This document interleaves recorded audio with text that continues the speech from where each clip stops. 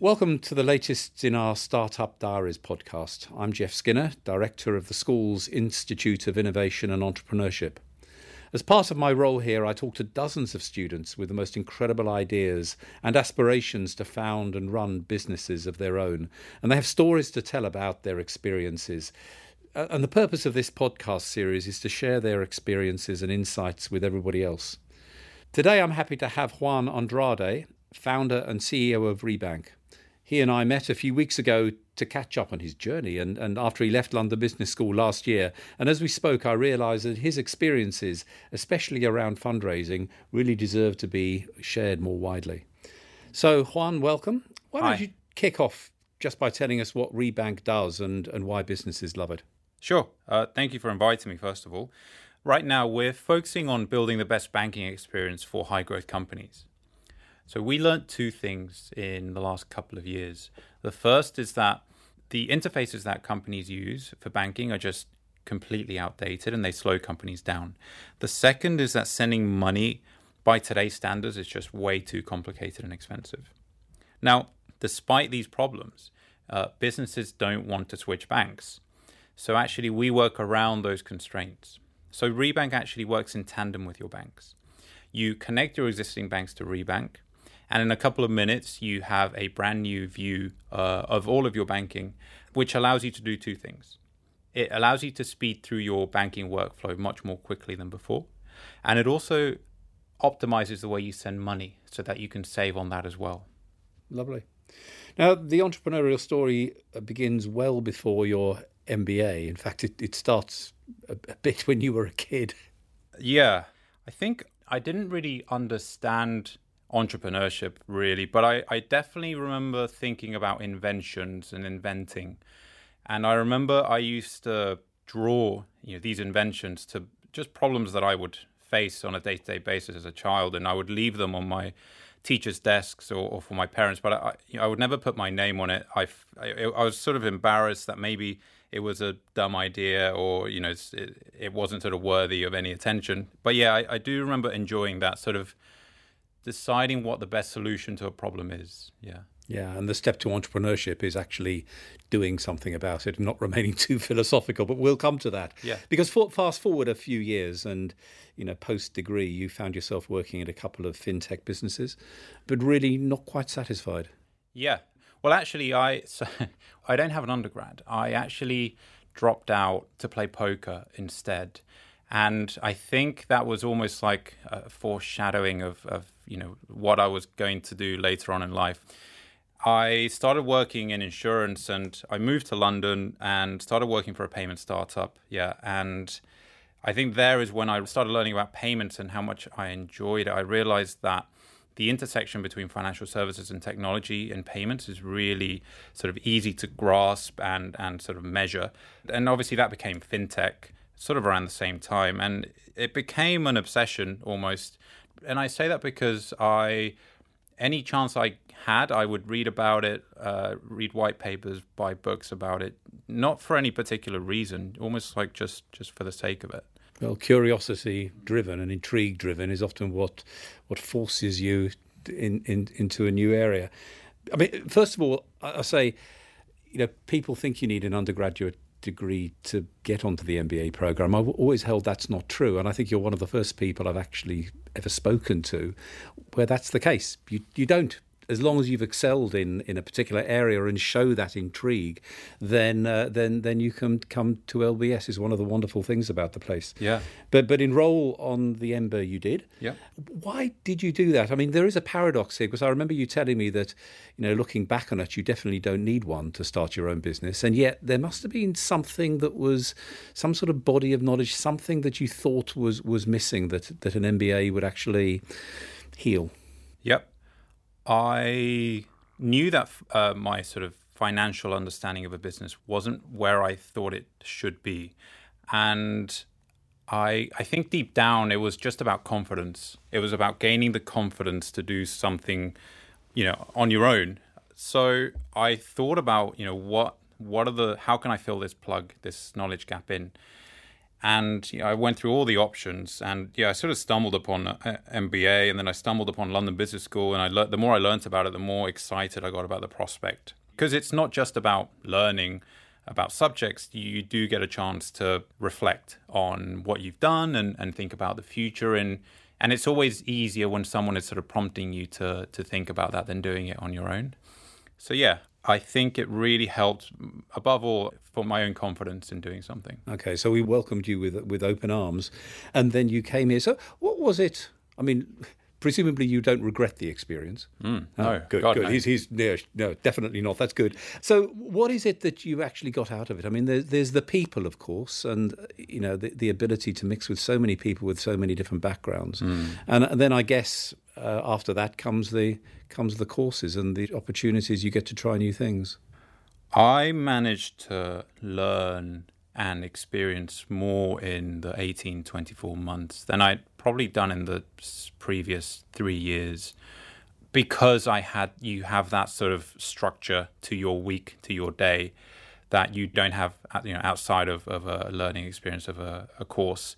And this is the other thing. I was sort of late at night, I'd just watch MIT videos on computer science that they started putting up online, and I sort of realized this isn't structured, this isn't helping me to go towards a specific goal. So the structure was really one of the things that allows you to achieve so much, even though you have a full-time job with an EMBA. But I learned from others. I learned from other people's.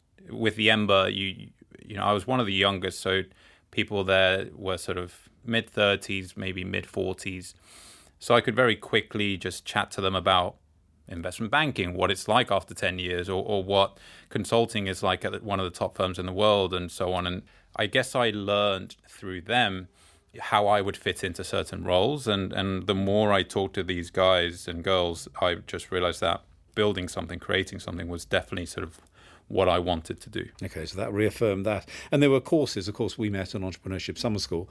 I remember you saying also that if you go into a degree like this with a direction, with a purpose, I need this body of knowledge for a particular thing, it's a very different experience to many in your class who were not quite, say, doing it out of general interest, but didn't quite know what they were going to use the new toolkit for. Yeah.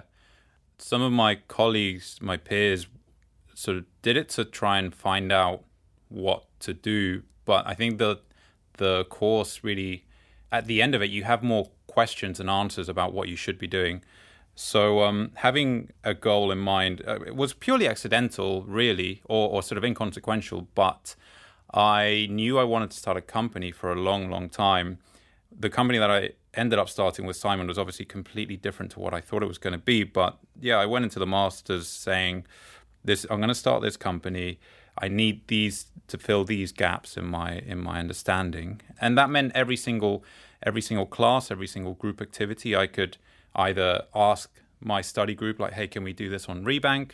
Or I could ask the professor questions like, what about in this specific field, in this specific example, right? I could get super granular with the information I wanted to learn. So, And which courses did you, in particular, did you find the most useful here? So ESS, obviously. It's Entrepreneurship Summer School. Yeah, yes. So not just because you're in the room, but everyone knows you have to get out of the room and talk to customers. But that's really, really difficult early on because you're kind of protective of your idea and you're not sure how to really turn it from an idea into a plan. So one of the biggest things that Entrepreneurship Summer School helped with was just you telling us, like, get out there. We don't want to see you for a couple of weeks. But New Technology Ventures with Michael Davis was incredible for understanding how technology sort of evolves at a macro scale, and then how you can use that understanding to think about your idea or your startup. But then there are others. I mentioned this, how financing the entrepreneurial business. I thought, well, I'll take that 10-lesson course, and that's all I need to learn about funding. I will be ready. But that definitely, I learned a lot there, but it definitely isn't the case. The real life experience you need is also super valuable. So the summer school was in 2017, and it was after that, still working full time, of course, that it began to get serious. And you faced this fork in the road. Yeah. Quit the day job and focus on Rebank. Yeah. And even there, you asked classmates about what you should do. Yeah, I was always, there were a few classmates in particular that were always supportive, helping me think about different areas. And with all their support, they also, when I said that, I'm going to leave my job and I'm just going to focus on Rebank, none of them were particularly pleased or encouraging about that, but they showed support in their own way, just around helping me sort of think about all the things you have to think about.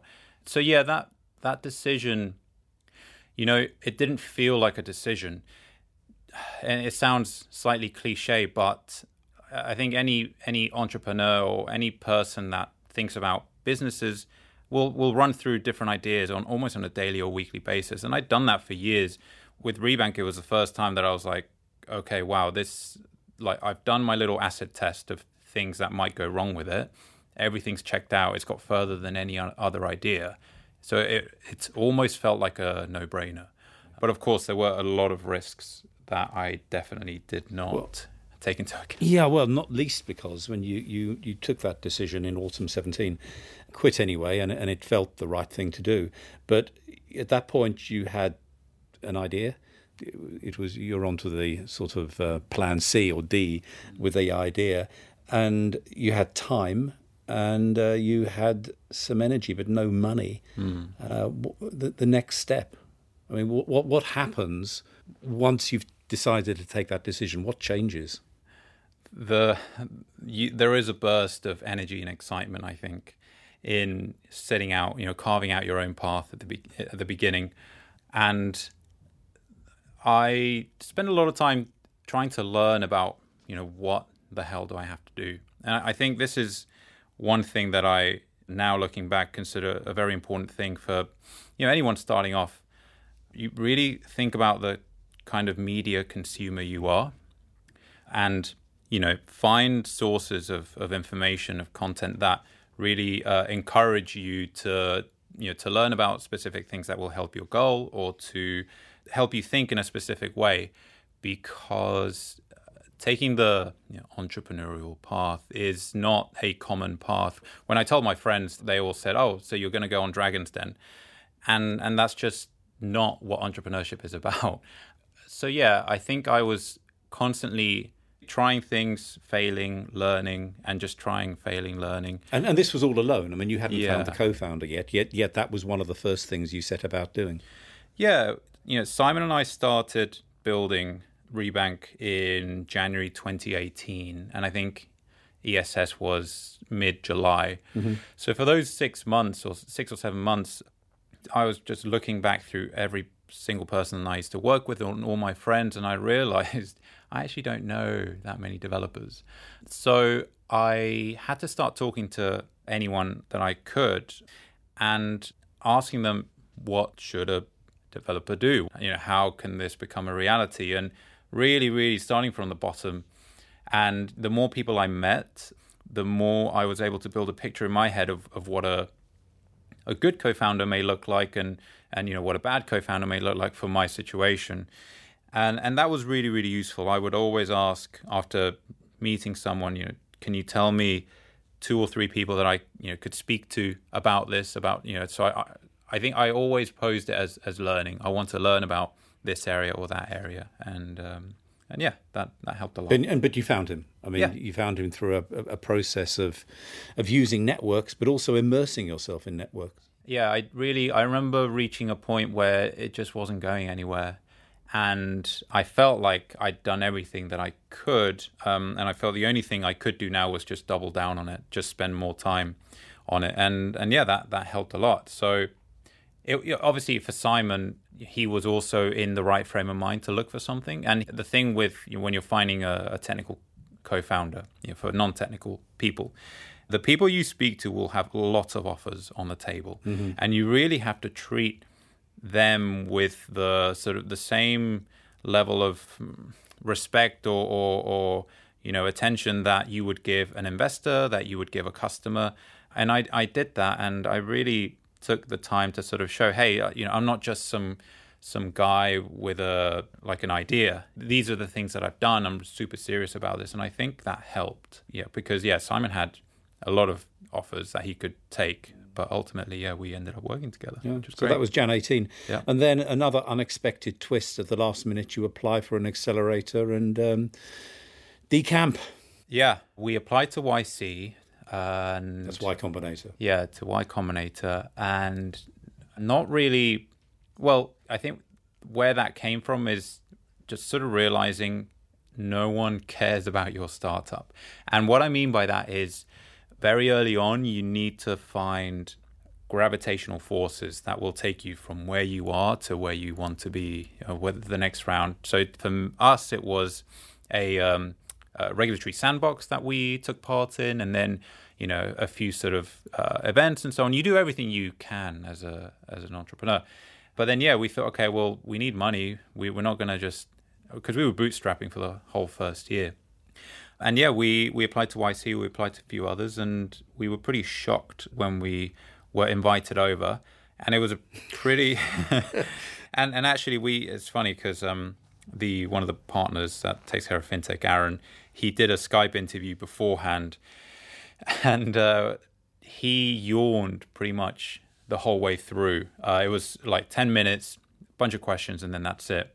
And he yawned. As I started talking, he'd start yawning, and I just thought, oh God, I've messed it up now. In the end, we got the invite, and we actually didn't get in the first time, and we applied again. And the same thing happened. The interview was with Tim Brady and some others. So Tim was employee number 1 of Yahoo. So you get to meet these incredible sort of people. And we got the yes, and it was a pretty surreal moment. Everything leading up to that felt the way a normal early stage startup does, which is like a lot of challenges, a lot of overcoming problems and but then over there, but essentially people have this great glamorous view of what entering Y Combinator is. But for you, it was an apartment somewhere in Silicon Valley, holed up, building product and talking to users. Yeah, we rented out a house. We got one of Simon's friends, Luke, who was working at Uber at the time. He joined us, and it was just us 3 in the house. And it took a while for us to adjust to the sort of Silicon Valley way of thinking about startups, which was actually, it was tough. But the great excuse there is that you have a reason to say to your family and loved ones that you want to focus on this thing, for 3 months. You may not be around too much, but, you'll be back. And the YC partners sort of mentioned that because they know that a lot of early stage companies need that initial sort of burst of energy and effort to get off the ground. And we definitely agree, seeing what it was like for other founders in the program. So there was a lot of build and a lot of testing. Mm-hmm. And then back here in April 2018, now with evidence of user need, a product, a co-founder, relationship still intact, but still no money. But although there's no money, almost from the end of summer school, you had been talking to investors. I mean, perhaps as asking them for advice rather than money. But it's really that part of the fundraising part that intrigued me the most, because it went on for so long. And how many investors did you speak to in the end? I know what it seemed like, but... There was 1 week where it was back-to-back investor calls. I mean, did you find it easy to get that time with investors? Yeah, it definitely wasn't before getting into an accelerator. Right. And then that does change it somewhat.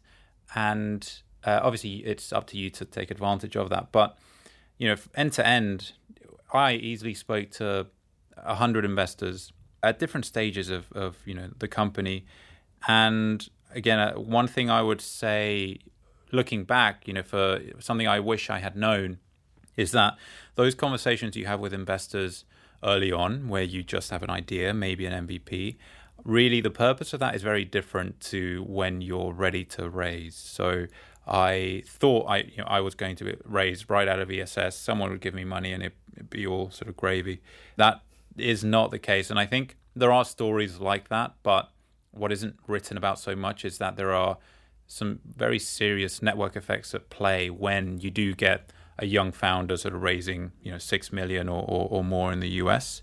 So yeah, the typical journey is when you first start talking to investors, it should be as much about learning about what they have to think about and worry about as possible. Then later on, with the right traction, you can sort of change the dynamics of the conversation where you can say, like, we're basically ready to take off. So you can join us on this journey or not. And yeah, that's something I always talk to new founders about as well. But there is something about understanding the behaviour and the mindset of the investor, which I say you picked up. I mean, there are lots of false positives along the way. People can be super enthusiastic about it, but at the same time, the money doesn't come. There seems to be another set of criteria that they use. Yeah. And this is interesting for me because just people generally are interesting. I like to sort of learn about the dynamics of how sort of people think and people talk in different situations. And so I had no mental model for what a conversation between someone with, millions in their sort of responsibility and a founder that wanted some money to build something potentially huge. I didn't understand that dynamic. So I went into it almost academically because of what I had learned. I figured, if I could apply the 5 forces to Rebank well, if I could justify the sort of the business case level of how things work and get that across succinctly, then investors would sort of just see that and just go ahead with that. But there is a different side to talking to investors, and I think I've built an appreciation for that in that it is a team sport on their side, where there is a community sort of feeling more so than with founders. And I think the easiest way I can describe this is that a typical investor will see hundreds of founders and decks every month and thousands every year, and they will only really say yes to maybe a dozen companies. That builds a very different worldview to a founder who thinks about one thing and one thing only every single sort of waking moment of their life. So I think as I learned more about what investors are really looking for, it helped me build the narrative. Right, but they were asking you questions that you hadn't expected. I mean, there's a certain degree of due diligence there. What is it that you now think they're looking for? Clearly not something that's justified by 5 forces. Well, I would never believe that. Yeah. But what is it that gives... I mean, do you get a sense it's in their gut as well? There's something that they have to feel comfortable about this, and that's just that building of comfort is a community effect, because you discovered that they were all talking to each other, and also just it takes time to settle and become comfortable and feel right. I mean, what's going on? If it isn't a purely cerebral, that sounds rational, here's the money type decision. Yeah, like any decision, there is some irrationality or some sort of fallacies at play. For me personally, I love understanding that side of it. I love understanding the emotional side. So you cannot usually convince an investor with just pure logic. No one makes decisions like that, really. Not even in B2B, if you're a B2B founder. It isn't about the sort of understanding features and then comparing to competitors and so on. So if that is true, then you have to think about, all right, well, what are the triggers here that are going to help me get a sort of message across to the investor that, that we're in this for the long haul, that we feel we're extremely confident about what's going on, and that the feedback we're getting from customers is really, again, like validating what we're doing. And yeah, I think there's a lot to sort of unpack there. But ultimately, I think actually the investor can do something in the way they ask the questions.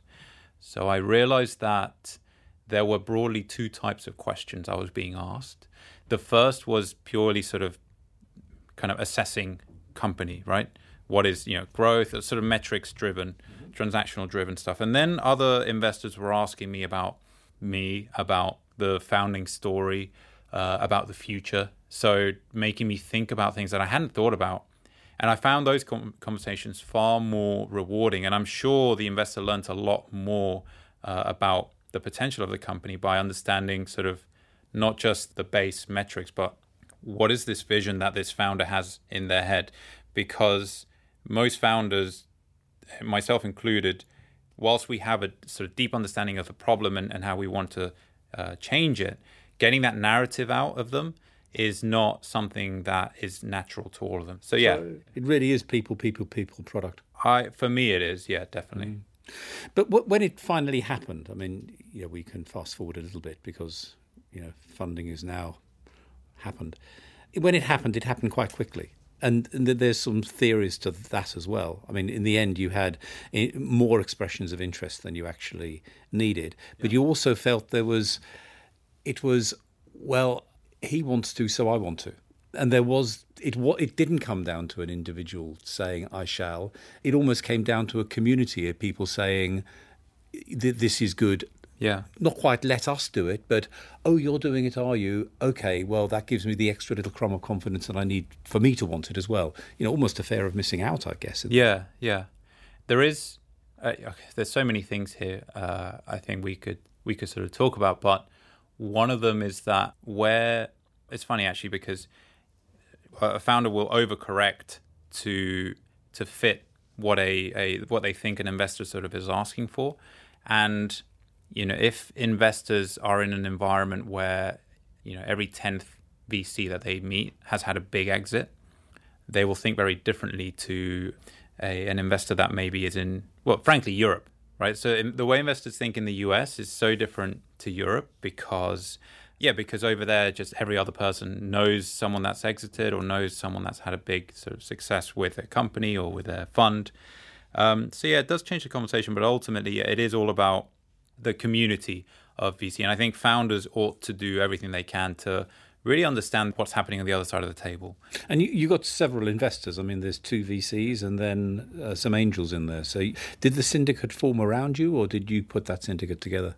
It fell into place. And we always wanted a smaller sort of group of, investors. Some people go for just pure numbers where they have 30 plus investors. But yeah, we wanted to be quite deliberate with who we wanted to work with. So yeah, that took a little bit of time, but yeah, no, we're really happy now with the long-term view of our investors. I mean, did the tables turn? That's the wrong way of putting it, because it makes it sound like a power thing. But in the end, did you get yourself into a position where you were picking them rather than vice versa? Yeah, there was, and if I focus on what are the factors at play here, the problem that you focus on rarely changes, or it shouldn't change. And the problem that we want to address hasn't changed. The pains we understand, especially me, I've seen them firsthand. The solution, the product that you sort of put in place to fix that goes through iterations in your head when you describe it, and also as the product evolves. The narrative that you share with the world, with investors, with employees, customers, that changes a lot more than the other two.